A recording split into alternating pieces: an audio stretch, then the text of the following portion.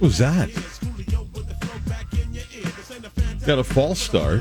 Then I look up, and Scott runs out of the control room, then through the window of the talk studio. I see him running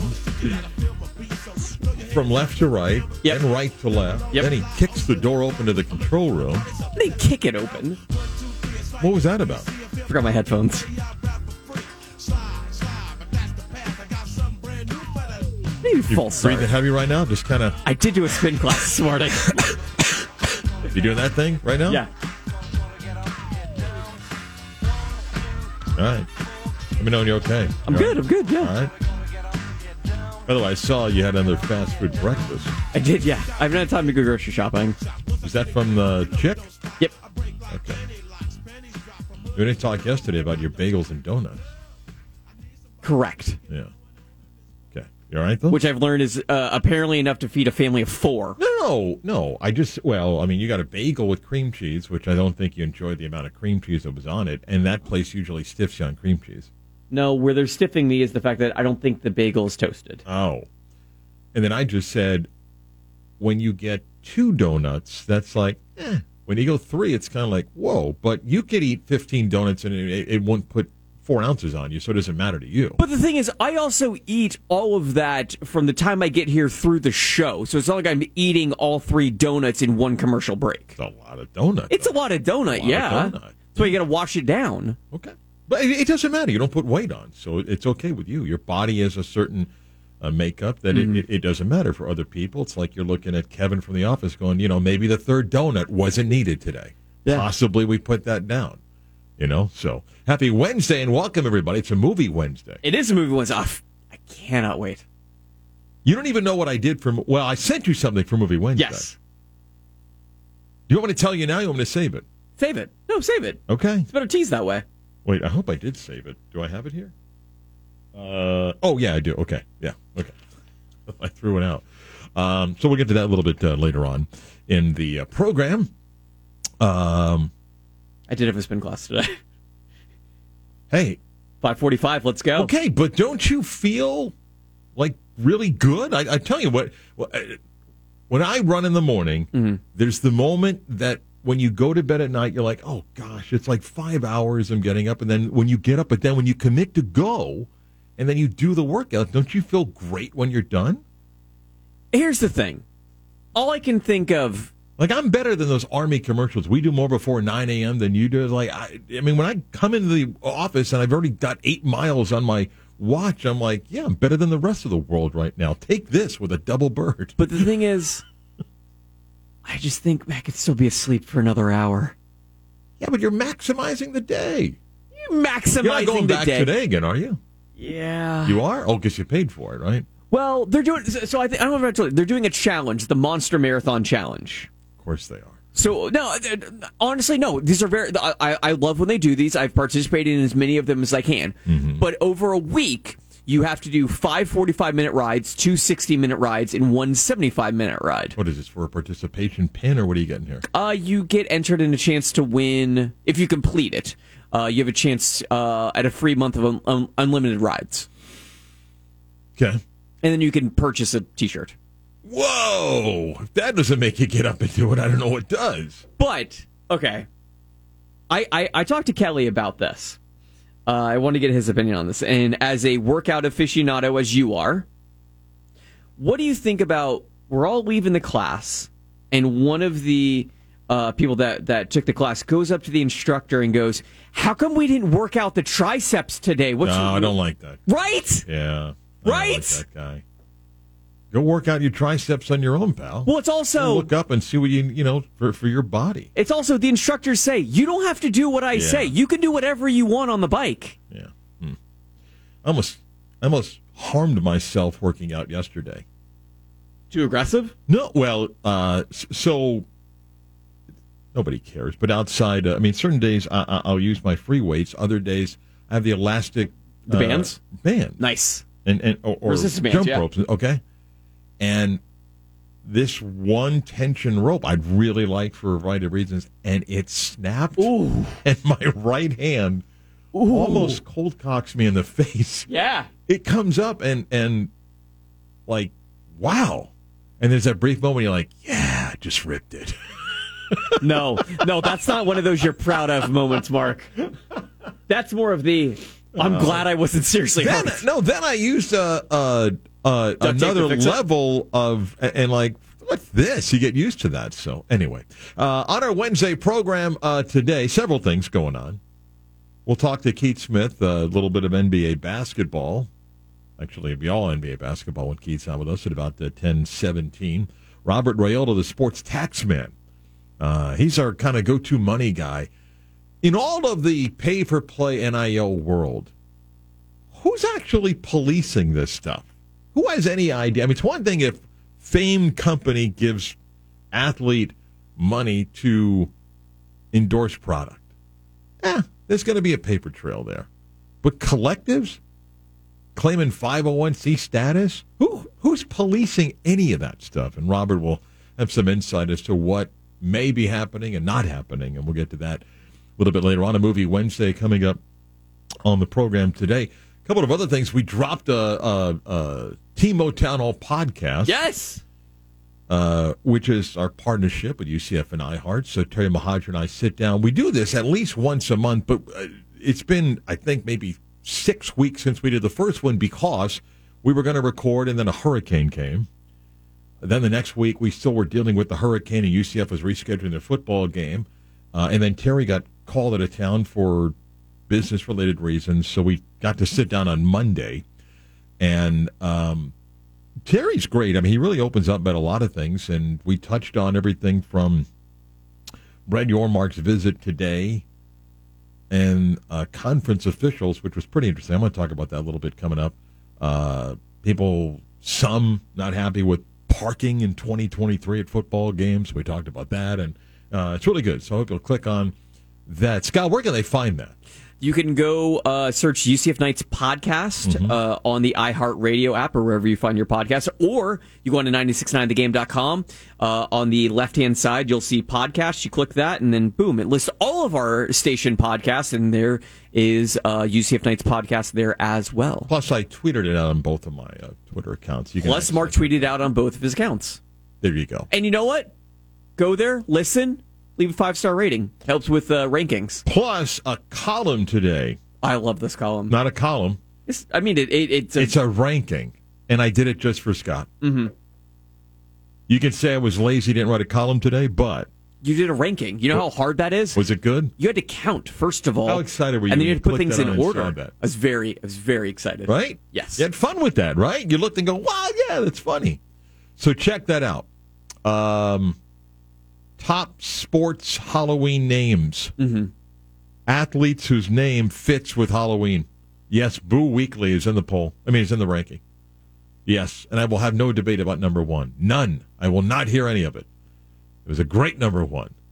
You know what I'm most proud of with that? What's that? No research, no nothing. Off the top of your head? Just wrote down names, had 19 names, and picked the top 10. It's just like you with the... I don't want to be influenced by somebody online that did some ranking. Mm-hmm. Just sat down last night and just started thinking of names and stopped at 19. Could have gone more, but I go, no, I'll pick 10 from here. And that's what I did. Yeah. So, what I watched last night, I was doing some football prep. I watched the Rangers lose in a shootout to Colorado. Happens sometimes. That was a tough loss. I had a power play in overtime, 4-3, and couldn't score. And then I watched basketball. I didn't stay up to watch Klay Thompson be a tough guy and try to go after Devin Booker with 18 people in front of him. Yeah, I'm sorry. that he just doesn't convey that at all. But then after he got tossed, pointing to his ring finger like, you don't have one of these on the way out. He's not wrong. No, but yeah, that was pretty interesting. And I am convinced now that Charles Barkley has his new deal that and he can get away with it. He'll meld even more. Oh, yeah. He brought up several things, both at halftime of the Pelicans game against the Mavs, and then between that game and the Warriors-Suns game, where Ernie and Kenny and Shaq are just correcting him, and he's like, all right, whatever. Yeah, so what? Yeah, that's not right. Yeah, It's all right. Yeah, I mean, you guys know what I meant, right? I mean, you know what I meant. I told it's you. all good. Mark, how long have I been saying this, though, about that show? All of them are phoning it in. Except well, Ernie. I don't. The only one that I think watches, well, the one that watches more basketball is, I think Kenny watches more. Correct. I think Shaq and Charles They show up. do not watch anything other than the games that they're in the studio working. I don't think they're watching a lot of basketball. Yeah, I mean, I know we used to hold it in this highest esteem, and it's still a very good show. It's very entertaining, but it's like, how entertaining can it be if now they're making Bark is making $10 million a year? Oh, at least. Yeah. And he can't name half the players in the league? But here's my argument back to you. I don't think most of the audience disagrees with your, and to a degree, my view of what we just said about following basketball. Yeah. I think it's a compliment to the show and its success is that people tune in for the personalities and all the other stuff that takes place on the show. Yes. You know? I mean, not comparing the two by any means. I get some people that tell me this is their favorite segment of the show right now, of you and I just BSing. Screw the rest of the sports stuff. But no, and sometimes people like to just peel behind the curtain and just get the personalities of people. And I do think that's what works for that show. It's not that they can't address some serious basketball stuff. It's not that all of them can't go into the history of their careers and talk about their experiences, but a little bit different. When we come back, I want to play a clip of a college coach that I thought did several things, including show a level of arrogance and compare it to something that happened in our state. I'll make sense of that when the Beat of Sports on a Wednesday continues next.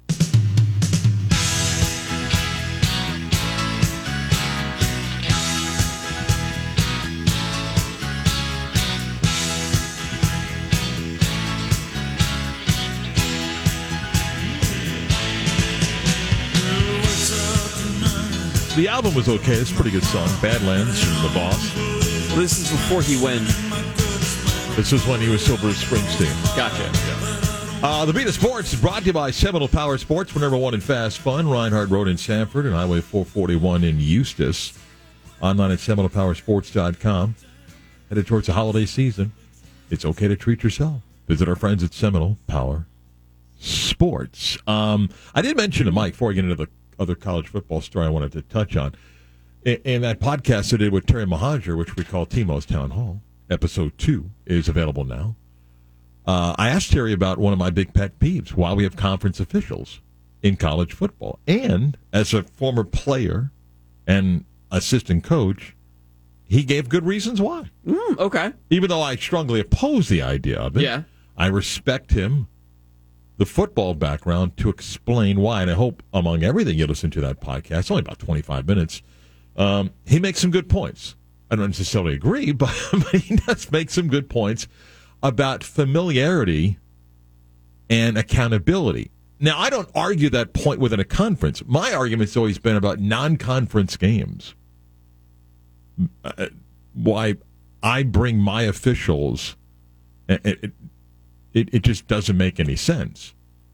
And I still think you can regionalize officiating. You have the best officials get the highest grades, they get the best games, and so forth. But he does push back, and he gives a pretty good explanation. So I hope you'll click on and check that out. I'm going to play a clip that I asked Scott to play that I sent him that took place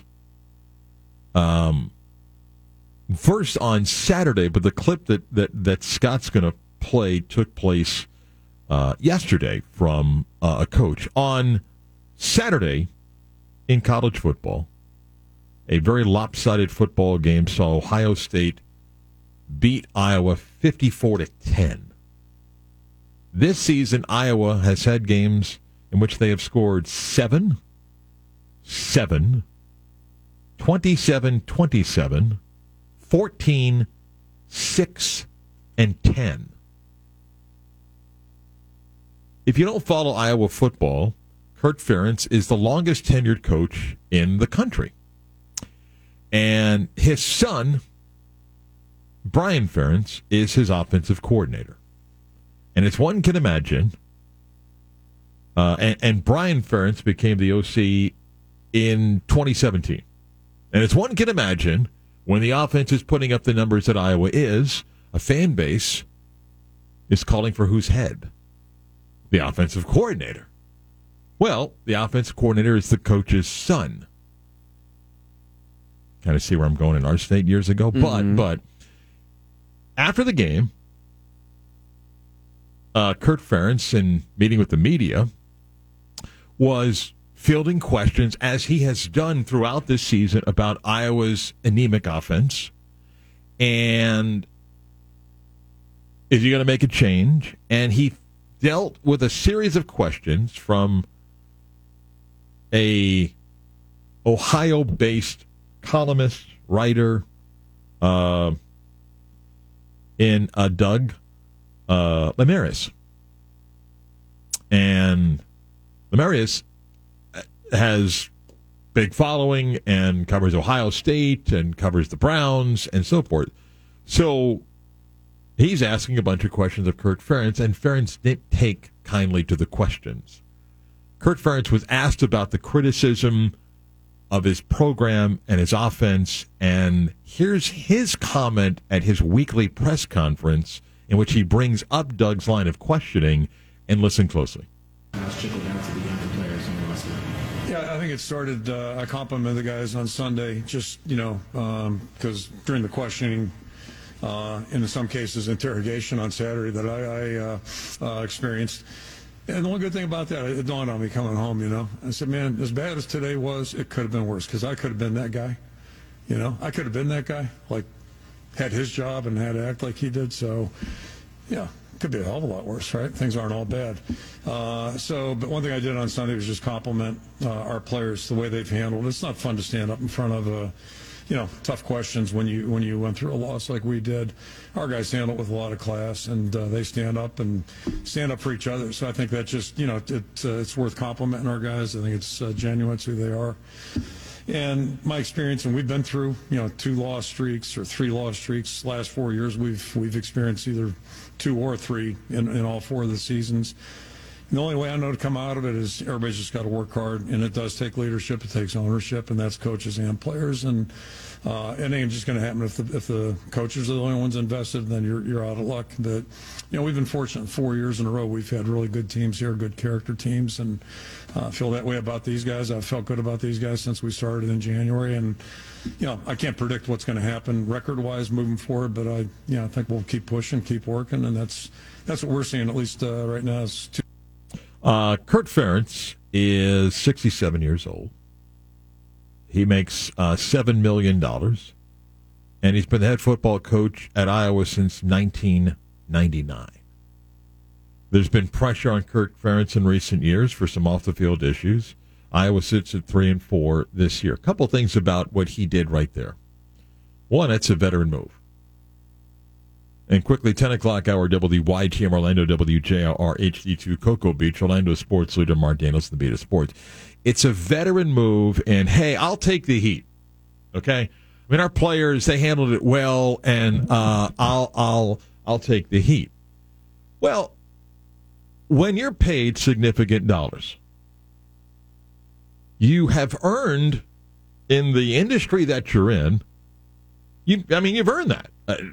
You don't just walk with no experience. Somebody goes, here, why don't you be among the highest paid at what you do? So Kurt Ferentz has done something in the eyes of the people in Iowa to make that kind of money. Well, with that comes accountability. Now, you may not like it, and many people, some of you listening to this show right now, work at a job that you don't have much accountability. Some of you really like that. Usually, that person often complains about their pay and may not realize, you're not in a spot that somebody picks on you and questions your work on a daily basis. So you go about your business, and then you go, they should pay me more and things like that. Not that you have to face accountability to be well compensated. But, some jobs you fly under the radar. Other jobs, you got to deal with it. Whether you're working the counter in a fast food restaurant or somebody's judging your performance on a daily basis. This ain't brain surgery that we do here on a daily basis, but there are opportunities to criticize. You could text in, you could, send an email, complain about something, and that's fine. And we're adult. Well, one of us is an adult, and you deal with it. Ferentz, the line of questioning, and by the way, that interview's posted. The post game in which the Ohio-based writer, he didn't personally attack Kurt Ferentz. He was asking questions about, your struggles on offense. Your son is the offensive coordinator. It's obvious that there seems to be this conflict of interest, and Ferentz got defensive. He didn't like the line of questioning. Well, in an environment like that, you're not always going to get the favorable hometown media. It's an open press conference. Anybody can go, and there was criticism. And his point was on Saturday, hey, we evaluate all of our coaches at the end of the year. I just don't believe in making changes midseason.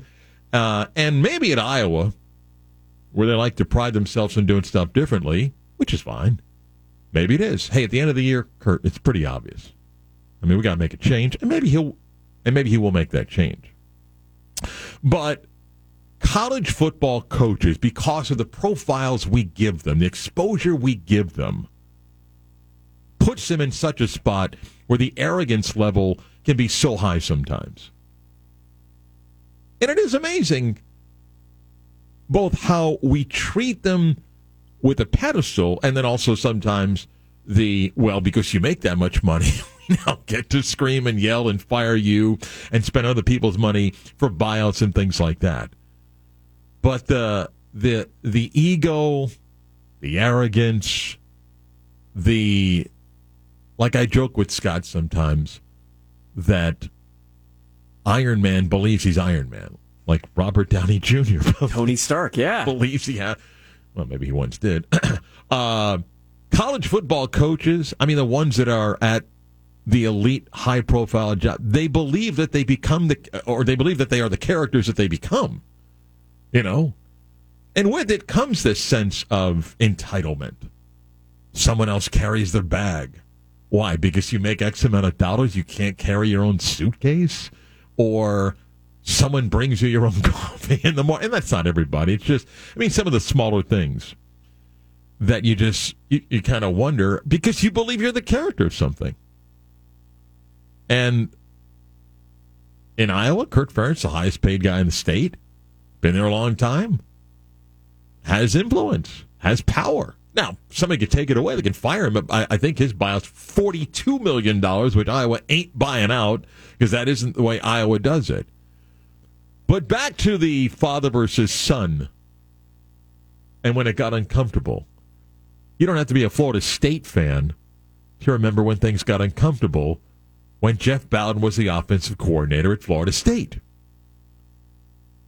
And by then, the Seminoles were starting to lose some games on a year-by-year basis. The run of double-digit wins ends in 2000, and then Bobby has 8, 9, got 10 in 2003, then 9 and 8, and in 2006, and what Seminole fan doesn't remember the Emerald Bowl, they finished 7-6, but it got really uncomfortable, and at some point it became obvious, and Jeff Bowden resigned. With 2 games left in the season in 2006. That was after Florida State got shut out for the first time in over 200 games. And he resigned. By the way, I went back and looked. Then ESPN reporter Joe Shad. Remember when Joe was like the big information guy? I do, yes. Now writing for the Palm Beach Post in South Florida. Said that Chris Hatcher, one-time UCF assistant, that Chris Hatcher, the Valdosta State head coach, then was going to become the offensive coordinator. It's like, oh, wow, okay. That's kind of interesting. But instead, as Bobby knew, Jeff Bowden had to resign. It wasn't Chris Hatcher. Everybody remembers what it was. It was, Jimbo Fisher. Well, wait a minute, he might go to Alabama. Well, wait a minute, he might become the head coach at UAB. Florida State puts in an offer for Jimbo Fisher to become the offensive coordinator, then pulled the offer because they didn't want to be, hey, he turned it down. Hey, are you taking the job at UAB? Are you going to Alabama? What are you doing? Then Fisher took the job at Florida State. And why did he take the job at Florida State? Because after the first year, they put in the contract the coach in waiting, which Bobby was there in 2008 and then in 2009 before Fisher took over in 2010 and then won 10 games his first year. But that's what happened when Jeff Bowden resigned or basically was forced out at Florida State. I have no idea what Kurt Ferentz will do. My guess is his son won't be the offensive coordinator, and whether it's out of spite or the Iowa way of doing it, he's not going to fire his son. Well, I'd be surprised if he fires his son during the season. It would almost be like I'm giving the media what they want, and I think there's that level of arrogance and the dictator way of, no, you don't tell me how to run the program. And almost out of spite, he'll be like, I don't care what you think.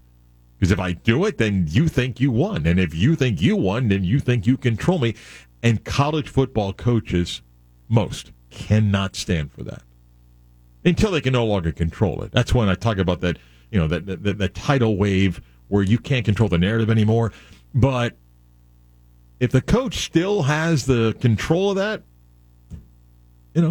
that's why Kirby Smart can talk about pulling football games into Jacksonville. It's why, when Nick Saban doesn't suspend a player that people think he should suspend and gives an answer, no one really questions it. Oh, okay. That's what Nick said. If you got that power, you got that leverage, and you have that belief of like, I'm bigger than all of you, then they don't hold you as accountable. The criticism is not as strong. It just comes with the territory. When we come back, Keith Smith, latest in the NBA. The Magic off to a winless start. They'll take on the Cleveland Cavaliers tonight. Scott, coverage begins on this station at when? 6:30 tip-off just after 7 o'clock. Looking for their first win against that improved Cavs basketball team. Part of the stretch of 6, the first 8 on the road for the Magic. Keith on the NBA next.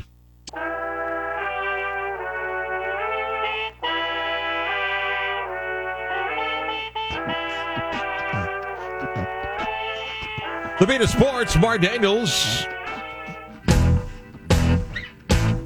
On this Wednesday, we're brought to you by Hale and Jacobson.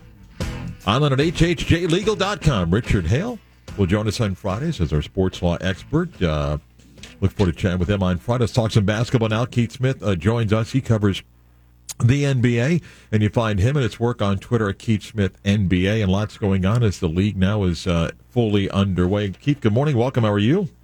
I'm doing well. Thank you for having me. What'd you make of Klay Thompson, Devin Booker last night?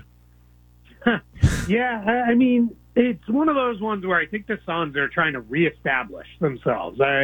They after going to the finals 2 years ago and then taking a step back with that disastrous Game 7, I think they're trying to show everybody, hey, we're still here. Like, we're still good. And I think every once in a while the Warriors like to remind everybody, sure, but we're the champs.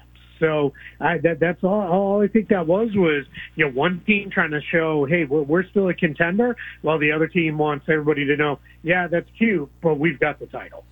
Yeah, I don't know if you make much of one particular game, so let's not overdo that. And Booker had a great basketball game, and I don't think anybody's shocked that he played well. Let me get to some other things before I get to. I want to ask you about the other game last night. How about the Pelicans? Yeah, they're really impressive. When you win a game without 3 starters and easily your best and most important defensive player in Herb Jones, and then your 2 stars in Zion Williamson and Brandon Ingram, they showed they've got real depth now this year. They've got some guys who can do some stuff. They can play a lot of different ways. Having C.J. McCollum and Jonas Valanciunas there is kind of the adults with that group that can really settle things down. That's huge. They're not going to go anywhere. They're going to be the tough team all year. We'll see if they can learn enough lessons throughout the year to really be a contender by the time it really matters. But for now, that team's deep, they're tough, and they can really do some stuff. 8 guys in double figures for them in their 113-111 win over the Mavericks. Okay, let me ask you about the Magic. I've kind of joked the glass half full or empty. There's a lot to look at the glass half full side. 4 games have been competitive in all 4. 2 of them, the Hawks and Knicks game, wasn't a 1 or 2 possession game. You can certainly be pleased about Paolo's performance. You can look at Bol and think maybe they have found something there. I can then argue that they're missing key rotation guys like Jalen Suggs and Gary Harris. Their defense is not as good when you have to play Terrence Ross and Cole Anthony. But they're still 0-4. They gave up 18 offensive rebounds to the Knicks. Their zone defense was torched by the same play the Knicks ran. So I'm going to ask you to look at the half full, half empty, and assess the Magic after 4. Yeah, I think this is kind of what I expected. I expected them to be what I call naturally bad. They're going to try really hard, and they're going to be out there. They're trying to win. They're really getting after it, and I think that is a huge testament to Jamal Mosley and his staff. That these guys, even last year, they always played hard. And many other coaches you heard say things, along the lines of, "Hey, we gotta you gotta be prepared, because if you're not prepared, they're going to get you. And they're going to beat you." Now, schematically, they've got some challenges. I don't know how much of that is driven by personnel. I think they're going to that zone defense a lot. We saw Boston have some struggles with it, but then really start to carve it up. I think, the Knicks had very little challenge with it. The rebounding that's, in my mind, that's really unacceptable, especially in these lineups where you're playing a whole bunch of guys who are really big. It should be able to get to the boards, so that part's a little messy. And then, the defense with some of the breakdowns. Now, on the good side, Paulo's been great. I think Franz is showing some of the stuff he can do. I think Wendell Carter is showing how he'll pair with Ben Caro moving forward. I think Cole Anthony's had his moments. Jalen Suggs, before getting hurt again, looked like, all right, this guy really is starting to figure some stuff out offensively. So I think it's about getting healthy, and then let's, have a conversation again on, where we're at, assuming some of these guys get back in a month or so. Again, the sample size is small. He's battled injuries. What can I make out of Bol? Bol has played just 57 games in 4 years. Yeah, you can see the talent is there. His ability to block jump shots is rare, and it is, but it's something. It's an actual skill for him. He flashed it at times with the Denver Nuggets, and he's really shown it here with the Magic. And I think what happens is, because he's so skinny and he doesn't spend all his time planted under the basket, I think offensive players are like, all right, we're going to get my, he's maybe not, he doesn't feel as big and as long as he is, and I can get my jump shot off and go. I think on offense, he's a little wild at times. He's definitely a little raw. There are times when I think the coaches would prefer, let's not take the 30-foot pull-up off the jumper in transition. Well, let's, really work. But there's something there, to work with. I think that was one of those ones when the Magic re-signed him. I think there were a lot of people who were kind of like, what's happening there? Because you're adding Ben Caro, you already have Wagner, you drafted Caleb Houston, where are there going to be minutes for? But I think the Magic are intrigued, and they're now starting to get to see a little bit of, all right, there might be a little bit of something worth working with here. It's early at 1-3. Are the Heat short? Yeah, they don't have a, well, I don't know how you're asking short, but they're short both in terms of height and stature. That's what I mean. They're not a very tall team, are they? Yeah, no, they aren't. And they're also short in terms of rotation players. They don't have a 4 on that roster that can really play and handle minutes. And that seems to be, I don't know if they were completely caught off guard by P.J. Tucker leaving, or if they just didn't have a plan to fill that spot. But they're kind of masquerading a bunch of different guys. And that's fine in a playoff series when you're going to say, Jimmy Butler is going to be our 4 for, 30 minutes of a playoff game. You can get away with that. But we're in, October. We've got 6 months to go before that really matters. And that's a huge challenge for them. And then, when you're playing these lineups with all these guards, they don't rebound well. They really offer very little in terms of, rim protection outside of Bam Adebayo. So I think what we're going to see happen with that team is, I think when Omer Yurtseven gets healthy, you're going to see him slide in and play quite a bit. think they're going to move Bam Adebayo over to the 4, and that's going to be how they cover. But that's going to be a spot Miami's going to have to work on probably all year to fill out their rotation to be the team that I think most people expected them to be.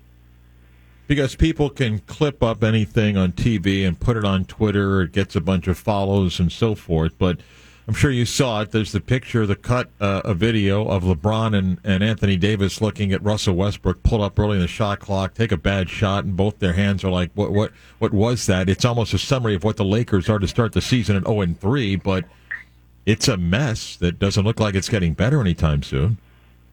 Yeah, I completely agree. A mess is how I've been describing it too. It's one of those things where I think the Lakers went all in on making that Westbrook trade. They traded not only good players, but all of their tradable salaries that they had to go get him, and it really has not worked at all in any way that anyone hoped it would work. And then now it's become a problem. And we're hearing things, and seeing things written up. They have to make a trade to save this season. You can't, punt on LeBron James this late in his career and have another bad year. And I think that's the math that Rob Pelinka and his front office staff, along with the Lakers ownership, have to be sitting down and probably to some extent in conversation with LeBron of saying, all right, we can go trade Russell Westbrook and 2 first-round picks, and we can probably get a couple rotation players in here. But the question you have to be asking is, are those guys going to lift you to 6, 7, 8 in the conference, maybe 5, if everything goes great, or are they going to be guys you can go get that, all right, hey, now we are, we're in the top 4, we feel like we can win a title, we're where we need to be? Or is the best path to say, you know what, hey, I know it's not anything anybody wants to hear, but LeBron, go ahead and chase the scoring record, and we're going to wait out Russell Westbrook's contract. We'll have $30+ million in cap space, and we're going to go from there. That could be the best direction to go. Unfair, because I did tease you this question before, but if I said best duos that are under the age of 25, is Ja Morant and Desmond Bane at the top of the list. They can't be that far down. And Santi Aldama comes along, and now he's double doubles for the Grizzlies as well? Ja to the first part of your question, I would have to go really sit and look through and look at some ages, but if Ja Morant and Desmond Bane aren't near the top of that list, then I'm going to call that list invalid. And ask anybody to look at it. Those 2 guys are terrific. Ja is a full-blown superstar, full stop, doesn't matter what your opinion is. He is that guy for that team. Desmond Bane is the perfect running mate for him in the backcourt because he's an outstanding shooter. He's a very good defender. We're going to see, I think, eventually, I'm not going to say they're going to be the Warriors, but we saw Klay Thompson's ability to play off of Stephen Curry while also helping to cover from Stephen Curry's defensive deficiencies at times, really be a key to driving them to their success. I think we're going to see similar type stuff out of the Grizzlies. Bane also, he's flashing some off-the-dribble playmaking skills now. It's not just 2 dribbles and get myself to the rim or get into my own pull-up. He's starting to show some playmaking stuff, which is really fun. And then Santi Aldama, that team, as good as anybody at drafting and developing players. It's, whether it be Morant, Bane, Dylan Brooks over the years. Now we're into Santi Aldama, stepping in, and he showed some stuff towards the end of last year when they were kind of saying, all right, we're not full resting, but we're positioning ourselves for a good playoff run. And then in the summer, he really showed some things as far as being able to do some stuff. So that is a good, deep, tough team. They're going to stick around. I thought they might take a little step back this year, but I think Memphis is going to be right there in that mix for home court advantage and maybe more in the West. Hey, last question. I know that he was supposedly speaking privately to the Suns when the issue about tanking and Adam Silver talked relegation promotion, and I think he went on ESPN to go, look, I know that's not possible, so let me explain, what I meant. But with Wembanyama this year, and we'll talk throughout the entire year about what that may be like, is there anything you would do, Keith, that says, look, I would tweak this to avoid tanking, or look, this is the system. Teams do what they do about not bringing guys back that may not be a full 100%. Is there anything that you think the league can do to change what is inevitable for several teams as the year goes along? Yeah, I mean, I could take up the rest of your show giving you my ideas on what they should do, and I won't do that. But, my quick thoughts is, one, I think the league has done okay. I think flattening out the lottery odds has eliminated the need to be, instead of just being bad, being horrifically bad, because it doesn't do anything to, win 10 games all season. You're going to be in the same spot with a couple teams that probably won, around 20 games. So I think that has helped. I know a lot of people love this idea of, hey, let's take all the lottery teams and put them in a tournament. And my challenge with that is, why am I going to play really hard in a tournament just so my team can get a draft pick for a guy to come in and replace me? I think that's what gets missed there. If I'm a pending free agent and I know I'm not a part of the future, why am I going to play hard for Team X to get a good draft pick that I'm going to have to try to beat down the line? That's where all that falls apart. There are thoughts out there as far as doing things on, what we could see the league do is this idea of once you're eliminated from playoff contention, then that's when your record counts for the lottery.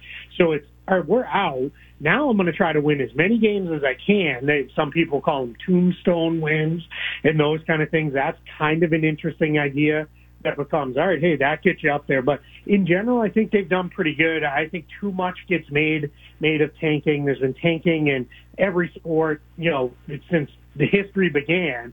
I think it's just sometimes the NBA teams are a little bit more overt because getting that one player can truly change your franchise, where in some of the other sports, it's not quite as easy that one guy's going to change your fortunes drastically long term. Find his work on Twitter. He's at Keith Smith NBA. The links to all of the stuff that he does at Spot Rack, Celtic Blog, Front Office Show is all right there. Always good catching up, Keith. Thank you. Appreciate it. I appreciate it. Thank you for having me. In the college sports world, particularly in football, of NIL, pay for play, whatever you want to call it, who exactly polices not just the deal, but for the IRS? And are players even doing what they're supposed to do to claim the income? And what about those collectives that are paying players tens of thousands of dollars? How do you police any of that? The sports tax man breaks it all down for us next.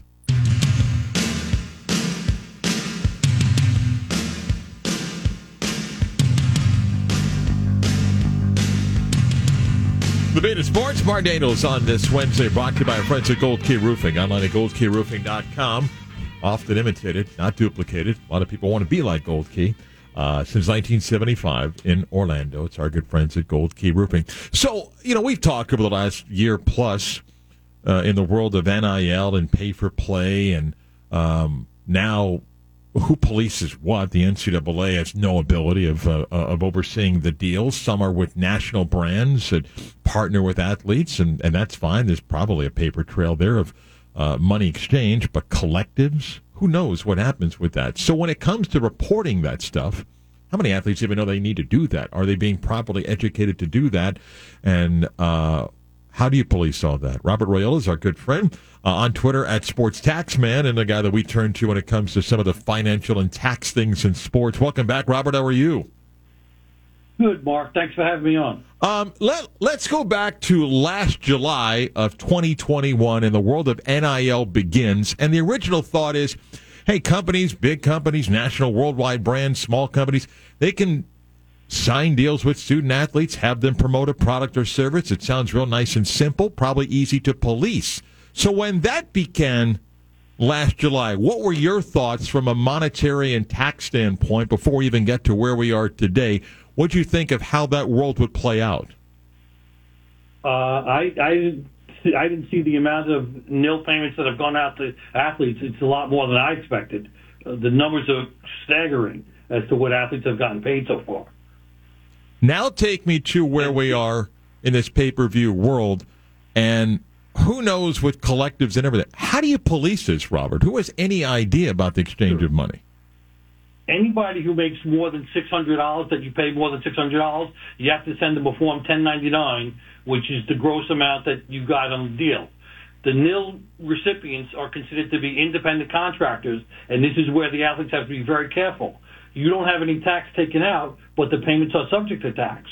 So you got to put money aside because you got to pay federal tax, state income tax, and federal self-employment tax on these payments. The problem, and it's not criticizing that an 18 to 22-year-old can't be educated with this. It's not the school's responsibility, though some do it.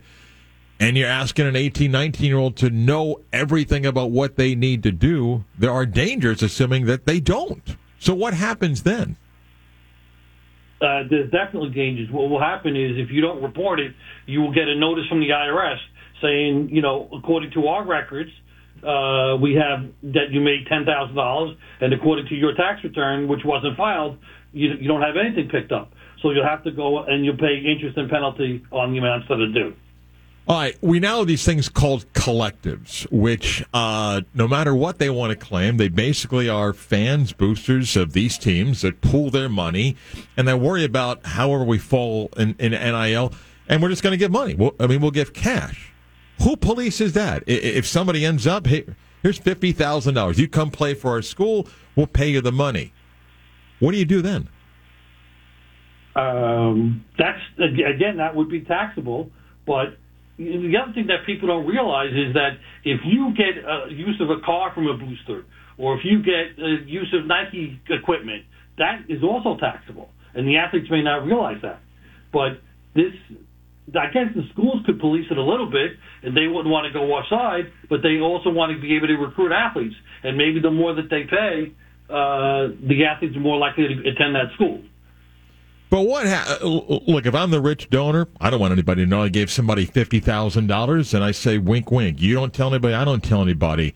That happens a lot in business. That's impossible to police, is it not? It would be difficult, yes. You'd have to have some reason to think that something happened, like if you get a cash payment or a payment before you were to police it, but it would be proved to be very difficult to police that activity. When you hear some of these collectives say, "Hey, we're 501c," we're nonprofit. What's your initial thought when you hear someone say, "Hey, I mean, that's who we are, that's our status, and yet we're giving out millions of dollars"? Yeah, you have to be approved to be a 501c3, and even if you receive money from a 501c3, it is taxable. So just because you receive money from a not-for-profit, it would be still taxable. In an NIL world, like we've talked over the years, there are certain parts of the country and states that are more favorable. Florida, I would think, is one of them, where the taxes are different than perhaps in New York and other places, and I would imagine that's quite attractive to some how it's used. Give me an idea where you think we're going in the next 3 to 5 years with this. Do you think that there'll be some type of system that is policed better? Does the IRS care? Do they just try to find what they can find? Is it worth someone's time to start digging through all this stuff in college sports? Where are we headed with this? I think you will see more universal procedures and guidelines that should be adhered to by the schools. I think there's tremendous money, and it's only the beginning. I think the money's going to increase, and athletes are going to be paid to play. If it ran through a school, that's a different story about obviously tracing the money, correct? That's right. We talked over the years about the jock tax, and if you play at a certain place. Give me a refresher's course in that, because I know we talked again. Some athletes end up, because I played at XYZ, I owe taxes there. That would come into play in college, would it not? Yes, absolutely would. What I mentioned was there's 3 forms of taxation that the NIL recipients have to be concerned with: federal income tax, self-employment tax, and state income tax. Some states like Florida, Texas, state of Washington are better than other states like California and Canada. Not that Canada is a state, a country, but those places would be higher taxation. But the NIL payments would indeed be subject to state income tax. Like I said, I don't want to pick on 18 to 22-year-old now that they can't educate themselves. What would you tell a big-time recruit that sees dollar signs and lights and everything? What's the best advice you could give them to say, look, there's a chance to make a lot of money here. You got to do X, Y, and Z. What would be your advice for X, Y, and Z? go out and form a good team, have a financial advisor, and go out and form an accountant who's familiar with the nil rules and the nil payments. Because it's very different than doing a tax return for, say a garbage man or an executive. But with the nil payments, if you're going to get paid, you got to pick it up. Let me end with a couple of things here. We're in an era in every sport, but in Major League Baseball, Aaron Judge is about to step into a unique situation. He bet on himself and certainly had a great season, not the way it ended, but his own season. I don't know what the end number is. Maybe it's $500 million. Maybe the Yankees are the only place he'll want to play. Maybe the Giants are legitimate contenders for this. What are things his advisors will keep in mind when it comes to the contract and taxes for Aaron Judge of a contract that may be closer to $500 million? Sure, excellent question. The Texas Rangers are reportedly involved in the negotiations, and if they are, the state of Texas has no income tax. So he may get a higher gross deal from the San Francisco Giants, but it may not be as high as the net deal from the Texas Rangers.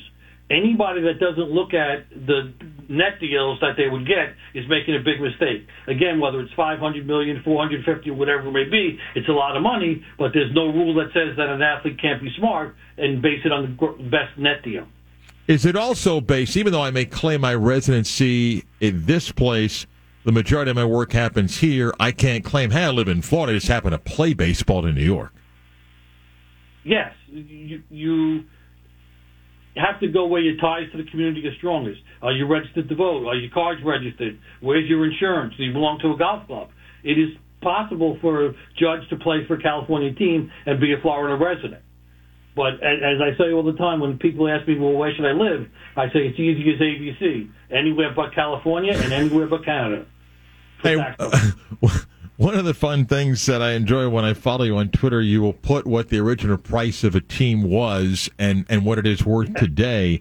Of the owners today, and it's unfair, you don't have this in front of you, but what comes to mind, give me the one or two that you're like, that's just a great deal of when they bought it to what it is today. Look at the Cowboys. I mean, Jerry Jones paid a couple $100 million, and now it's the highest worth franchise in all of sports.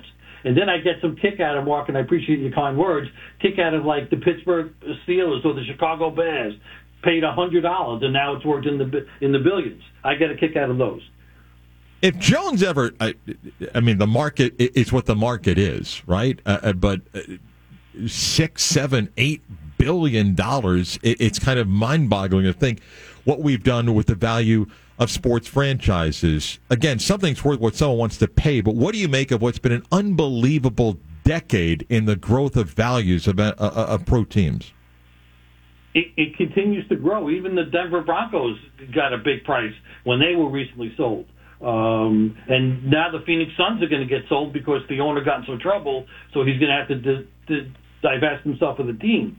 But the payment, the amounts that these teams are worth keeps on going up. Where it stops, I don't know. But, I don't think Jerry Jones is going to sell a team anytime in his lifetime. And he's done, may not always agree with Jerry. He's a little bit different, but he's done a great job at marketing the Cowboys. But would you agree one of the trends of ownership is to not just own the team, and preferably if you can, the stadium or arena, but these tax-free districts that we see now being built around these facilities where it's like, hey, you want to keep the team here. Not only do I want the stadium or arena, but I want this around it. I want the ability of restaurants and shops and hotels and tax-free. That's become incredibly common now, hasn't it? Yes. As a matter of fact, the New York Mets built their stadium, I think it was 8 or 10 years ago, and the area around the Citi Field is still made of auto repair shops. And they're talking about Steve Cohen going out and buying that and redoing that and doing exactly what you said about making it an area that's desirable for people to go before or after a game. Wait, if he takes away the car shops, who's going to do the work so the car can pass inspection? Right in New York, you got to have the guy that you give $20, the car passes inspection, right? Very funny, Mark. Robert is on Twitter. He's at Sports Taxman. It's a really good follow to help understand some of these things and always good notes when it comes to sports, money, and business. Good catching up, Robert. Thank you. My pleasure, Mark. Thanks for having me. So just go back to the first point that he made. If it's over $600, it's taxable. Yeah. Okay? So listen to this. it's widely known now. One of the latest trends in recruiting. One of the latest trends in recruiting is both the team and the recruit offering and asking money to visit. Oh, not to come play. We're beyond that. Okay, we're beyond that. But you got a 5-star player, okay, and he gets X amount of visits. He doesn't get unlimited visits. He gets a certain number of visits. And you want that player to visit you for multiple reasons. One, you want him to come play for you, right? But now you're competing for one of his official visits, or even unofficial visits. Now, you're offering him money to come for a visit. What do you mean? Hey, we'd love you to come for a visit. Okay. How much? $2,500. Okay. See you this weekend. Or we'd like you to come for a visit, and he says $3,000. We'll get back to you. You think anyone's reporting that income along the way? I mean, no one's reporting that, but that happens now. That is the newest game being played. Not everywhere, but that is the game. And even if you can't get the kid, right? They're like, hey, he's not coming here. You still may want him to come because it looks good. Oh, so-and-so's visiting that school? Oh, wow. That's interesting. Yeah. You got schools that'll do that. And you're like, wait, they'll take it out of some budget line? Maybe. Or, ready? You got an assistant coach today at some elite programs that are making $300,000, $400,000, $500,000, $600,000, not coordinators, but position coaches. Right? What does that guy care if he takes $20,000 out of his $600,000 to pay 4, 5, 8 recruits to visit? That's now happening. Forget about the tax implications, just the fact that that's now where we're at. Yeah, head scratching. 11 o'clock hour. It's got a Movie Wednesday segment coming up. yes, it does. And so much more. It begins with Scott and the news next. Let's really do the news. Yes. Now it is time to do the news. But now it's time for the news. 11 o'clock hour, WYGM Orlando, WJRR, HD2 Cocoa Beach, Orlando sports leader, Mar Daniels, the Beat of Sports. What up, my news heads? What's going on? Welcome to another edition of the news. I'm Scott Harris. That's Mark Daniels. We will run through the top stories in the sports world. First up in the news, controversy, Mark. Actually, not controversy. More of pushing and shoving and trash talking in the NBA. As Warriors guard Klay Thompson was ejected for the first time in his career after picking up 2 consecutive technical fouls during a chippy third quarter in Golden State's 134-105 loss to the Phoenix Suns on Tuesday night. It was the 5-time All-Star's first career ejection in 759 regular season and playoff games. Thompson had been verbally sparring with Phoenix Suns' Devin Booker for several minutes through the third quarter, repeating over and over that he had 4 rings, according to Booker. With 6.5 minutes left in the quarter, the two continued to exchange words, then bumped chests, resulting in double technicals on both players. Yeah, Klay Thompson was about 18 deep when he wanted to go after Devin Booker. Tough guy move right there, right? And then after getting ejected, pointed to his ring finger on the way out talking to the crowd. Hey, that's how you get it done right there, buddy. Listen, he does have 4 rings. You know? Maybe exactly. He was wrong last night, and Devin Booker had a great night, and the Suns ended up blowing out the Warriors. But, yeah. Have you seen this zoomed-in video of the Mac Jones pass on Monday night? No, I have not. So, again, people can get clips and do all sorts of stuff, but they've zoomed in. It appears that a Mac Jones throw, which was intercepted, does clip the Skycam wire. Oh. And change the trajectory of the ball. And maybe that is why it was intercepted. Don't know if it would have been caught, but yeah. Maybe the Patriots ought to sue ESPN. Do you think there should be a way for them to notice whether or not that happens? I mean, you treat it like a dead ball, right? Ooh. I don't know. It's a good question. Why should the play not count? Because the play was obstructed. No, like and Not my fault if I'm the defense. No, but like if you in soccer, if you do a pass and it hits the referee, they just stop the play from where that occurred. I think he should be live. Oh, really? Yeah. Like I'm going to use him to purposely hit him so the ball caroms off so I can set you up. No, I don't have an answer to what is a fair question. Of course, there are others like, well, look at the different camera angle, didn't touch it. And yes, the goal is to not have that cable be in the way, but sometimes you cannot always predict ball, although the ball is forward here. Why is that wire at the point that it was? But I don't know. How long until the sky cam's just replaced by a drone? I know there's rules and regulations. The technology is probably there, but you got to. I think there's regulations. You can't just fly drones all over the place. Well, I think fly drones over a crowd of people. But I learned, UCF sends up some drones at a football game, to get shots from above and things like that. You have to go through to get permission to send it up to a certain height? Yeah. Yes, I do, actually. And then we had, I don't know if it was a couple years ago, maybe maybe it was in 20 or 20, I don't know. Somebody had a drone in the area, and it was like all-out security. Yes. Like, what is that? And, yeah.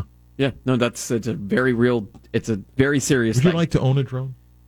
Look, I've messed around with drones. Like a pet dog and everything? I've messed around with drones. We've flown them. Hold on. What does that mean? I've messed around with drones. What is that? When the I-teams existed here, and I shared an office with Dickerman and Jimmy D and Derek, it was a very small office, about the size of the talk studio, and Dickerman was doing an event where they sent him a bunch of... quite large, This isn't a small room, but yeah. They sent him a bunch of drones and stuff because he's working at drone events. Like, hey, try these out. And so we're flying drones inside the office. Yeah. And it didn't go well for 3 of the 4 of us. It's a lot of trying to not run them into each other, ourselves, the wall. Right. But it's unbelievable what they've now done with drones. Absolutely it is. Oh, my gosh. Yeah. Boston Celtics forward Jaylen Brown and LA Rams defensive tackle Aaron Donald both announced Tuesday that they're leaving Donda Sports, the agency founded by Kanye West, due to comments he recently made. The announcement came after Adidas terminated its relationship with the rapper. Meanwhile, world number 1 Rory McIlroy said the feud between the PGA Tour and LIV Golf is out of control and warned it could leave the sport fractured for a long time. In an interview with The Guardian, McIlroy described the atmosphere in the game as us versus them and said the escalation of the feud will likely become irreparable. The Saudi-backed LIV series has lured away some of the PGA Tour's top members with huge sums of money, while those who joined the rival circuit have been suspended by the U.S.-based organization. I'm sorry, finish. LIV has filed a lawsuit accusing the PGA Tour of antitrust violations, while the PGA has filed a counterclaim. So we're almost through the LIV abbreviated season. Yeah. And, views change. And I guess what I'm saying is, and Rory McIlroy's earned the right to speak his mind as he did in this interview. I get the sense... And you have legal stuff going on both sides, sir. Do you know when the next LIV event is? Nope. Are you racing to go see it? No, because it's not easy to watch. Okay. Do you know when the 4 golfing majors are? Yes. Okay. I mean, we play the Masters in April. We move the PGA Championship to May. The Open Championship is in July, and in June is the U.S. Open. Okay. I guess what I would say to Rory McIlroy off camera is, now that you've gone through this year, why even talk about them? Yeah. I'm not quite sure that they've gained a lot of traction. And I'd almost say to Rory, when he says that the damage is irreparable, just stop talking about them. They're not winning that PR battle. I mean, there's news out there of the golf outlets that cover them. Their YouTube numbers have not gone up. Yes, they've signed players, but it's almost like, just keep doing your thing and just say, hey, we're the biggest tour in the world. That would be my advice. He's not asking for it, but that would be my advice. You think he's losing sleep, but he's not friends with Phil Mickelson anymore? I think you can still be friends with him. You're just not going to play with him. You think Frank Thomas walks in the middle of the street like in this commercial? No. It's not safe to walk in the middle of the streets, Mark. Maybe in that neighborhood it is. And why is Doug Flutie just randomly throwing a football in the street? Who's he throwing it to? Is he just whipping footballs at cars that drive by? Or is he trying to peg Frank Thomas as he walks by? Honey, Frank's walking by again. I'm going to get him this time. Phil Kessel became the NHL's new Iron Man on Tuesday and did so in style, scoring his 400th career goal in the Vegas Golden Knights' 4-2 win over the San Jose Sharks. The 35-year-old winger has now appeared in 990 Amazing. consecutive games, great. a streak that started November 3rd, 2009. I was only a few years old when that streak began. See the Magic and Disney re-up their jerseys. That's cool. That's cool. Yeah. The U.S. Soccer Federation announced that it is holding a training camp in Frisco, Texas for MLS players who are still in contention for a spot in the United States World Cup roster, but whose teams are no longer in the MLS Cup playoffs. The camp will run October 25th through November 5th, and is intended to help players maintain fitness. The U.S. is announcing its final roster on November 9th. In a must-watch television event. It is? Yeah. Okay. And lastly, if we don't know who we're picking now, then what are we waiting on? Come on. I'm still trying to figure out why a guy that scored 18 goals in Major League Soccer and is eligible to play for... Not even being considered. Not even being considered at all. And is in a great run of form. And lastly, the Miami Marlins have hired Skip Schumacher as the team's newest manager. The F1 driver, Mick Schumacher? No, Skip. Oh. This is his brother. I don't think so, but okay. You don't know that. A first-time manager, Schumacher played 11 seasons in the majors, with the first 8 coming with the Cardinals. He's part of 2 World Series winning teams with the Cardinals, 2006 and 2011. He may go on to be a Hall of Fame manager. Not going to happen there. No. By the way, did you see, speaking of the Marlins, did you see who the White Sox are? Today, by the way, is the 25th anniversary of their 97 World Series win against the Indians. Is it? Yeah. I didn't know that. Speaking of the Marlins, did you see who the White Sox are interviewing for their managerial opening? Ozzie Guillen. Yes. Yeah. Well, they brought back Tony La Russa. This is just bring them all back eventually. Yeah. So, I mean, Robin Ventura is going to be back one day. Wow, how about that? That's it for the news. Be sure to like, rate, review, and subscribe. Go there and leave us a 5-star rating. Shout out to all the news heads out there. You're what make this segment possible. We could not do it without you guys. Back to you, Mark. Yeah, we could. I mean, it nobody would listen to it, but we could do it without. No, we could not do it without them. Okay. Do we think Peyton liked doing these commercials? I think the Manning brothers really enjoy their life right now. Yeah. And rightfully so. Good for them. That they are as recognizable as anybody that's out there. Magic basketball tonight. The boys are in Cleveland looking for their first win of the season against the Cavaliers. Coverage begins at 6:30. Tip is set for just after 7 o'clock. See if Paolo can get not just 20 again, but some help. And they can get their first win of the season. Saturday, UCF football against Cincinnati begins at 1:30. Kickoff is set for 3:30. And what is really the game of the year for UCF. If they win, they still control their destiny in the American and still might be in position for New Year's Six Bowl. But that's a big game on Saturday against a really good Cincinnati football team. I have to, okay. Your favorite NFL player, not on your team? My favorite NFL player, not on my team? Russell Wilson. Can I read this? My favorite player? It's a mock. Can I read this tweet about Russell Wilson? Yeah. Russell Wilson worked out and stretched for 4 of the 8 hours on the flight from Denver to London. Said he was doing high knees in the aisle while the rest of the guys were asleep. Somebody should have punched him. Why do I imagine that there's... Wait, did he send that tweet or... A reporter put that out. Oh, wait a minute. Hold on. Wait. Who's the reporter, and is the reporter reporting it, was told, or what? It's a guy who covers the beat reporter for the Denver Denver? Is that the name? Denver Post? No, Denver. DNVR. Okay, I don't know that, but does the tweet say sources say? Or... No, I read you what the tweet said. Okay. I don't. Why do I imagine there's? I mean, there may be some truth. I just think Russell Wilson and his people don't. I mean, know the room. I mean, just know the room, dude. There's definitely an awkward Russell Wilson video coming of this, isn't there? Probably when he lands, he'll be drinking some sort of weird substance that you shouldn't have. And wow, know the room, man. Movie Wednesday next.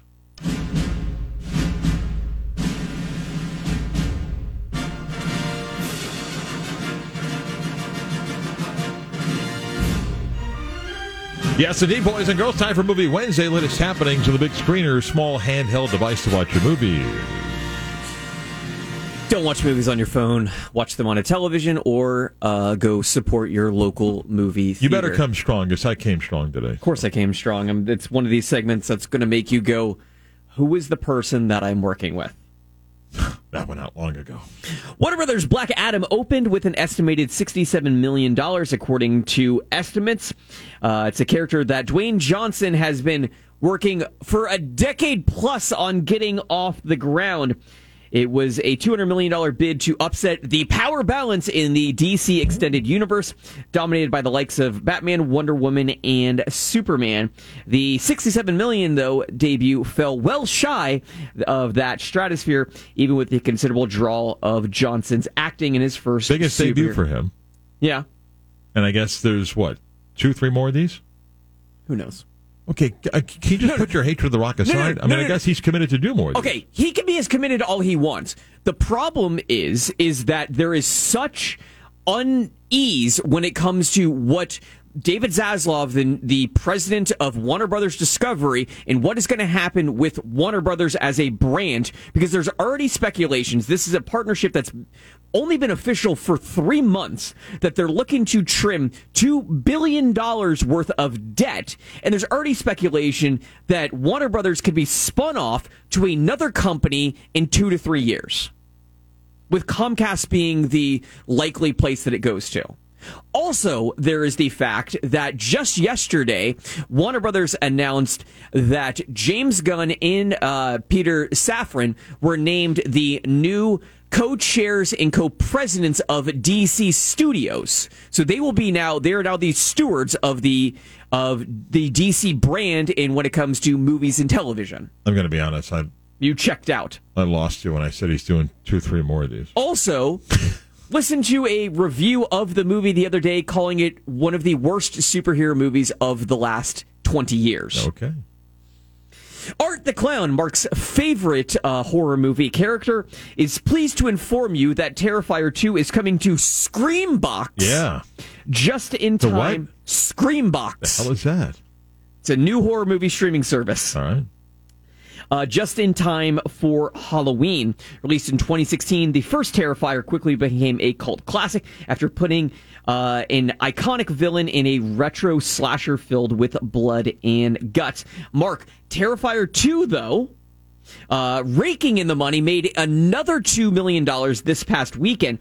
When it will be streamed, it will be the original version, a 138-minute uncut bloodbath. Oh, good. Yes. Last story I got. Lost in Watchmen writer Damon Lindelof is currently working on a Star Wars film, and it has now been confirmed. But we don't know when it will come out. Early speculation, 2025. We have not had a new Star Wars movie since 2019. Oh, no. And it was basically just a TV. It's a TV franchise now. That's what it's become. Okay. All right, I'm going to run through some plots. I want you to guess some names of these movies. These are movies that I have watched over the Halloween period. Okay. A Victorian scientist tests a serum that transforms him into a sensuous murderess. The mad mind of a world sick man. Wow. Dr. Jekyll and Sister Hyde. Yeah. It's very good. It's a very good British movie. Okay. From the early 70s. Things don't go well when a person checks into an Airbnb only to discover someone else booked it. Overnight of Horror. Wow. Barbarian. With Arnold Schwarzenegger? No. That's Conan the Barbarian. Oh. This is one of the best horror movies I've seen over the last 5 years. Why? Because it takes 3 to 4 twists and turns that I would have never expected. It's a very small cast. Go into it. I know I just gave you a tiny bit of the plot. Doesn't do any of it justice. Go in to see this movie, preferably with a packed theater, if it's still showing where you can see it, and go in without knowing anything about it. Preferably with a packed theater. Yes. Yeah. It's always good to see movies. Bring a busload of people when you go. The co-eds of a Boston college campus are targeted by a mysterious killer who is creating a human jigsaw puzzle from their body parts. All the pieces don't fit. That's really good. That's really good. Thank you. And actually, you did have the title in yours. The title of the movie? Pieces. Oh, okay. Yeah. That's pretty close. A young man murders women using a movie camera to film their dying expressions of terror. Snap shot. Wow. Peeping Tom. Oh. And lastly, a television reporter and cameraman follow emergency workers into a dark apartment building and are quickly locked inside with something terrifying. Eyewitness news. That's really good. Wreck. Like REC, like recording. Oh. It's a movie out of Spain, so there are subtitles involved with that movie. But I recommend all of these movies to the audience. Okay. You don't want to check out any of these, do you? No. Can I give you what I brought today for Movie Wednesday? Yes. So if you go to 96thegame.com, my column today is really a list, which I hope you'll click on. Scott loved it. It is top 10 Halloween sports-related names. Mm-hmm. Top 10 Halloween sports-related names. Yes, Boo Weekly makes an appearance. I had not thought of that name probably ever. Right. The Galloping Ghost Red Grange. Yeah? So go click that on, and I will have no debate about who's number one on that list. So as I was doing that list last night, just for you, just for you, I wrote down all the horror films that I believe I've watched. Okay. At least I remember. Yeah. And then I put a top 10 for you. I cannot wait for this. Now, this is based on me remembering when I watched it. Do you remember where you were? And then I put like a little, scared number next to it and stuff like that. Like different skulls for the scare factor? I don't think I did that. But can I go from 10 to 1? Absolutely. And you have a clip from one of the movies that appears. Yes. So I'll get to that one, and then you play the clip, okay? Mm-hmm. Okay. Are you excited? Very. Okay. Number 10. Yeah? Oh, wait. Can I do honorable mention first? Yeah, absolutely. Have you ever seen The Bad Seed? Yes. You know what The Bad Seed is? Yeah. It's from 1956. Mm-hmm. I bring this up because in college, and I don't remember the class I was in, I was part of a group that had to watch and do like a psychological study on the movie. Yeah. So there were 4 of us. Mm-hmm. I remember watching this movie, and I thought about running away because I was like, what in the world am I watching? Sick, demented kids and everything. So that's like an honorable mention. Mm-hmm. Quickly, other honorable mentions. Yeah. Friday the 13th. Yep. Psycho. Mm-hmm. The Thing. Poltergeist. Yeah. Invasion of the Body Snatchers. Which version? I don't know. The first. The Donald Sutherland version? Yes. Okay. Yeah. Nightmare on Elm Street. I am surprised you've watched Nightmare on Elm Street. I cannot see you liking that movie. Number 10. Yeah. Blair Witch Project. Wow. Was not comfortable watching it and have not gone into the woods since. And theaters are at home? I believe I watched it at home. Okay. Be honest, when you saw that movie, did you immediately wonder... Because this is before the internet was as big as it is now. You wonder, is this real or You're not? like, oh, it's the UCF connection and everything. Oh, yeah, of course you thought it was real. Yeah. That is one of the great saved the story promos. Like, is it real or not? Mm-hmm. People didn't ruin it. It was like, no. Yeah, that was a great job. That didn't sit well with me.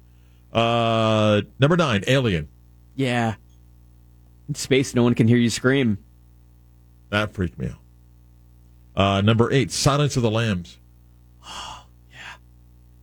One of the greatest movie characters ever. Oh, I should send you a picture of a cosplay from Silence of the Lambs. It's spooky. Number 7, The Shining. Yeah. I didn't like that. You haven't gone back to watch that, have you? Number 6, the original Halloween. Yeah. And let me tell you why.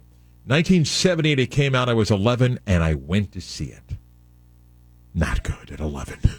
Did you ever see any of the others? Not good. No. That was it. You'd won it, one and done. Yeah. Number 5, this movie was number 5. There is a creature alive today who has survived millions of years of evolution without change, without passion, and without logic. It lives to kill. A mindless, eating machine. It will attack and devour anything. It is as if God created the devil and gave him jaws.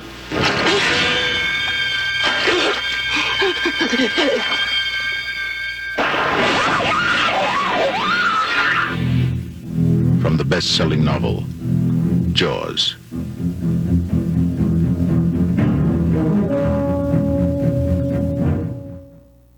Huh? PG, rated PG, maybe too intense for younger children. So, Jaws comes out in 1975. Mm-hmm. Okay, I'm 8. Okay? And I saw that movie. Not good if you're 8 years old. You know what I'm saying? Mm-hmm. Not good, especially when the movie comes out and you just moved to Florida. Yeah. Who wants to go to the beach? No. No. I saw that movie. No. Unregulated. And Scott, I to say remember would not be accurate, but I do remember my parents telling me that as that movie came out and became as successful, it did make people not go to the beach. I could totally see that, yeah. Yeah. It's definitely done a negative stigma against sharks. Number 4, Texas Chainsaw Massacre. You saw Texas Chainsaw? Yep. Wow. Pressured into it, my friends, to go see it. I'm impressed. Number 3, Carrie. They're all going to laugh at you. Number 2, The Omen. Yeah. Damien. Mm-hmm. Yeah. It's all for you, Damien. Oh, my God. And number 1, The Exorcist. That's why you have a problem with the costume. Got a lot of problems with that costume and everything. That's why you have a problem with it. Yeah. So there you go. What do you think? I'm surprised you've seen. I would have never guessed. But now you know why I don't have any interest, because I look back at those movies and you have a right to go enjoy the movies that you like. I just don't get people that are into that genre of movies. I still can't believe you saw Texas Chainsaw I was Massacre. pressured by my friends to go see it. One of those like, okay, we'll go, and I was like, oh my God, can I just do anything but be here right now? I think we're up to like 8 versions now, or Good 8 for you movies guys. in the series. That's fantastic. You guys have a great time. Well, that's another one of those movies that it's just like you like we always joke who am I in this situation? No, who am I in this situation is we're not going to go on this back road over here. Yeah. Yeah. Just some of those movies. And again, you go back, those movies in the 70s, when they did horror films, the production wasn't very good, so it was always dark and just it was Also, bad. the fact that you saw The Thing. Yeah. What? Love that movie. Magic basketball tonight. Hopefully it's not a horror show as the team tries to get the first win of the season. They're in Cleveland to take on the Cavaliers. More of the Beat of Sports next.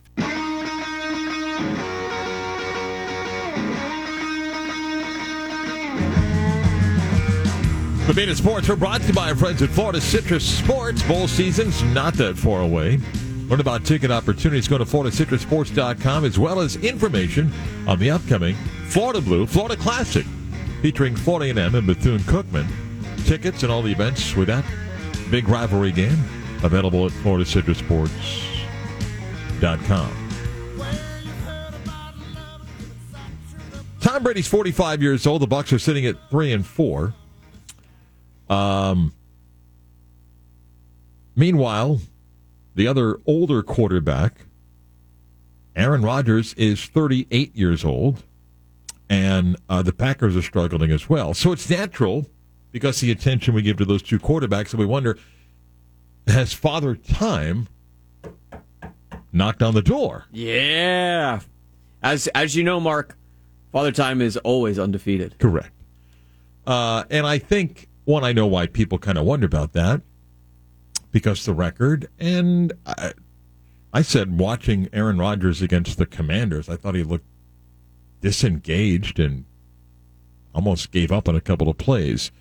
But it may be more frustration about the surrounding cast and a form of regret that he chose to come back to Green Bay, but when the check clears, he doesn't care.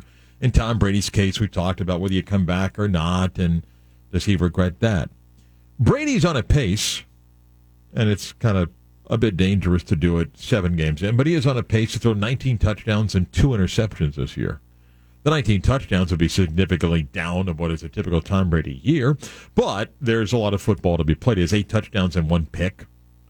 He's on a pace for close to 5,000 yards, and last year he threw for 5,316 yards. Is the effects of 22-plus seasons catching up to Tom Brady? Maybe.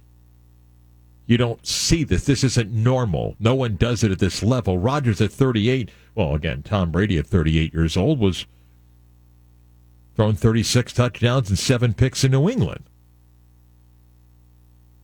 And Aaron Rodgers is 2-time MVP here. So maybe Father Time is not tapping them on the shoulder, and there are a variety of other factors that come in to play. By the way, here's one for you about Father Time, and it depends on the position. The last running back 31 years or older. 31 years or older. The last running back to have a 1,000-yard season, 31 or older. You want to guess that one? I have no idea. The last running back, 31 or older, to rush for 1,000 yards. The answer is 2018. Adrian Peterson, at the age of 33, with the Washington then Redskins, ran for 1,042 yards. The oldest player to ever run for 1,000 yards. The oldest player. John Riggins. In 1984, when the NFL still played a 14-game schedule, ran for 1,239 yards at the age of 35. In 1984, 35 years old. Again, the oldest, 35. The last guy with the age of 31 was Adrian Peterson. And prior to that was Frank Gore at 31 in 2014 with the Niners. He ran for 1,106 yards. The oldest player to have 1,000 receiving yards, Jerry Rice, at the age of 40 in 2002, had 1,211 yards with the Raiders. And he did it the year before with the Raiders with 1,139 yards. He was 40 and 39. Most recent to put up 1,000 yards over the age of 30 would be Larry Fitzgerald. In 2017, the age of 34, had 1,156 yards. Anquan Bolden in 2014 in San Francisco had 1,062 yards. 4,000 yards as a quarterback. Well, that would be 2017, 18, 19, 20, and 21 for Tom Brady. 3 in New England, the last 2 with Tampa Bay. Phillip Rivers at the age of 39 threw for 4,000 yards in 2020. Aaron Rodgers at 38 threw for 4,100 yards last year. For quarterbacks, yeah, you can get into your mid-late 30s and still fling it for over 4,000 yards in a passing era.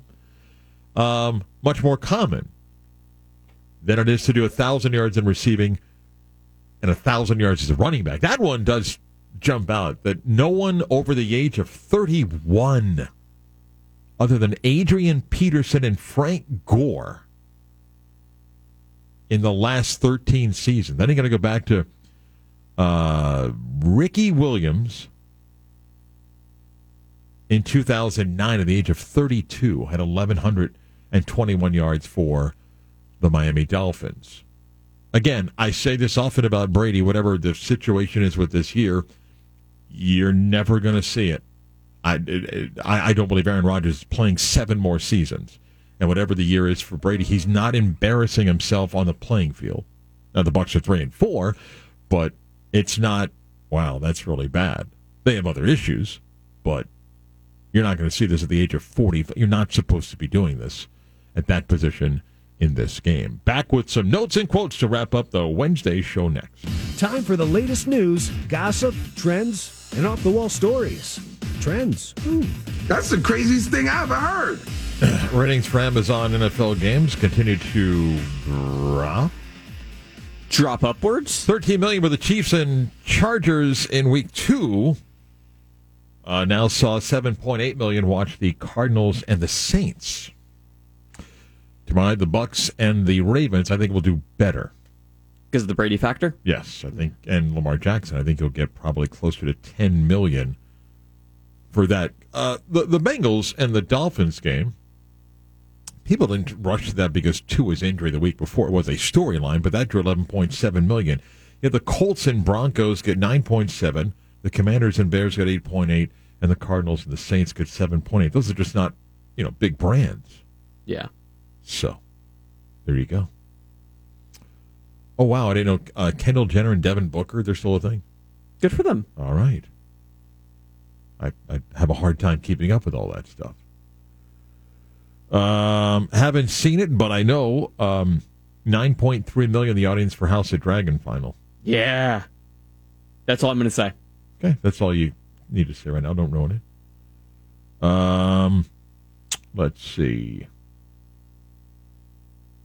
The Rock's daughter is on NXT? Yes. Ava Raine? Yes. Wow, look at you. Mm-hmm. Wow, Mr. Knowledge there, that one, huh? Kind of impressed. There's been a lot on social media about this, about her day. Well, no, it's the, hey, do you want to feel old?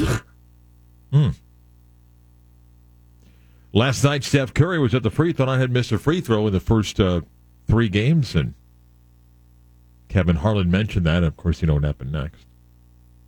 He missed a free throw. His fault.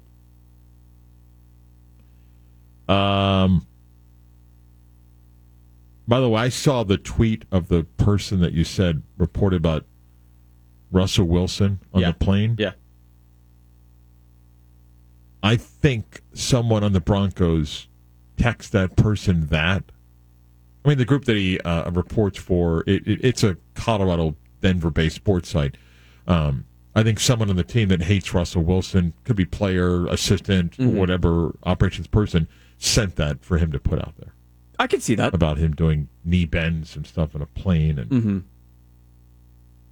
Have you ever done a cross-country flight or international flight, and you see the guy that, he's going to stand up in the aisle or go by the bathroom and, he's going to stretch out? No. Yeah. No, because I told you this. I go to sleep. I don't like that guy. I fall asleep immediately on planes. How do you know when to wake up? You can usually just tell. You're never scared? Like, wow, where are we? Barcelona? I don't think it works that way. No? No. You think they have an obligation to wake you up? I will say, there was one time flying, I don't remember what airline it was. Actually, I think I know what airline it was. It's the one where you get a free check bag. And 1 or 2. That's true. I don't remember. Well, you get 2 on Southwest. Them. Okay. And we're flying somewhere, and then we stopped in Albuquerque. We didn't know we were stopping in Albuquerque at all, Mark. You and didn't? just passengers got on. No one got off, but more came on. It's like, what is going on here?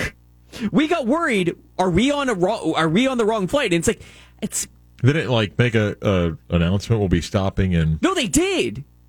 But it's just but that was nowhere on our ticket, on our itinerary, did it say anything about this. And it's like, did we get on the wrong flight? Well, wait a minute. Wait. When I flew to Vegas in, what was I there, August? Okay. On my ticket, it had MCO and then to Las Vegas, but I knew we were stopping in Houston. We didn't get off the plane. I think it should let you know. Yeah. If you go online and click where it says a stop, it'll tell you, but I don't think it's on your ticket. But did anyone get on or off? I don't, no, yeah. See, on this, I'm pretty sure people got off. On this, no one got off and just people got on. Maybe you're on one of those planes going to a black hole somewhere that... It would explain a lot that's happened. Wow. But it's just like, did we get on the wrong flight? It's like, no, I think it's impossible now to get on the wrong flight. Interesting seat assignment. Well, it wasn't interesting. Frank, the engineer's in the window, Scott Adams in the middle, and me in the aisle. Mm-hmm. Gary Paris originally assigned a middle seat. Yeah. Big Dog doesn't sit in the middle. Yeah. So here's what Gary does. He just tells the other two people in the row where they're sitting. Oh, nice. Gary's like, I'm going to sit in the window, okay? You guys sit here. Like, maybe the guy who had the window might want to say, but Gary's like, I'm going to sit here. You guys just sit here. And they just did it? Yeah. Actually, John Heisler, the media relations guy and legend in the business, I think John had the aisle. He wanted to sit in the aisle. And the guy that had the window just, you got to let Gary make the call right there. But Gary's like, look, you sit here. Wow. Yeah. That's it for us today. Thanks for hanging out. Miss any of our program, check out 96thegame.com. Also, for UCF fans, the new podcast with Terry Mahajer, Timo's Town Hall, is up. You can go to 96 on the game, and you'll find it on the podcast page, or just go where you get your podcast and type in UCF Nights Podcast. Yep. It'll pop up there. Thursday show coming up tomorrow. Lots of football talk, except for college football weekend and more. Glad you hung out with us today. Scott produced on Mark Daniels, The Beat of Sports.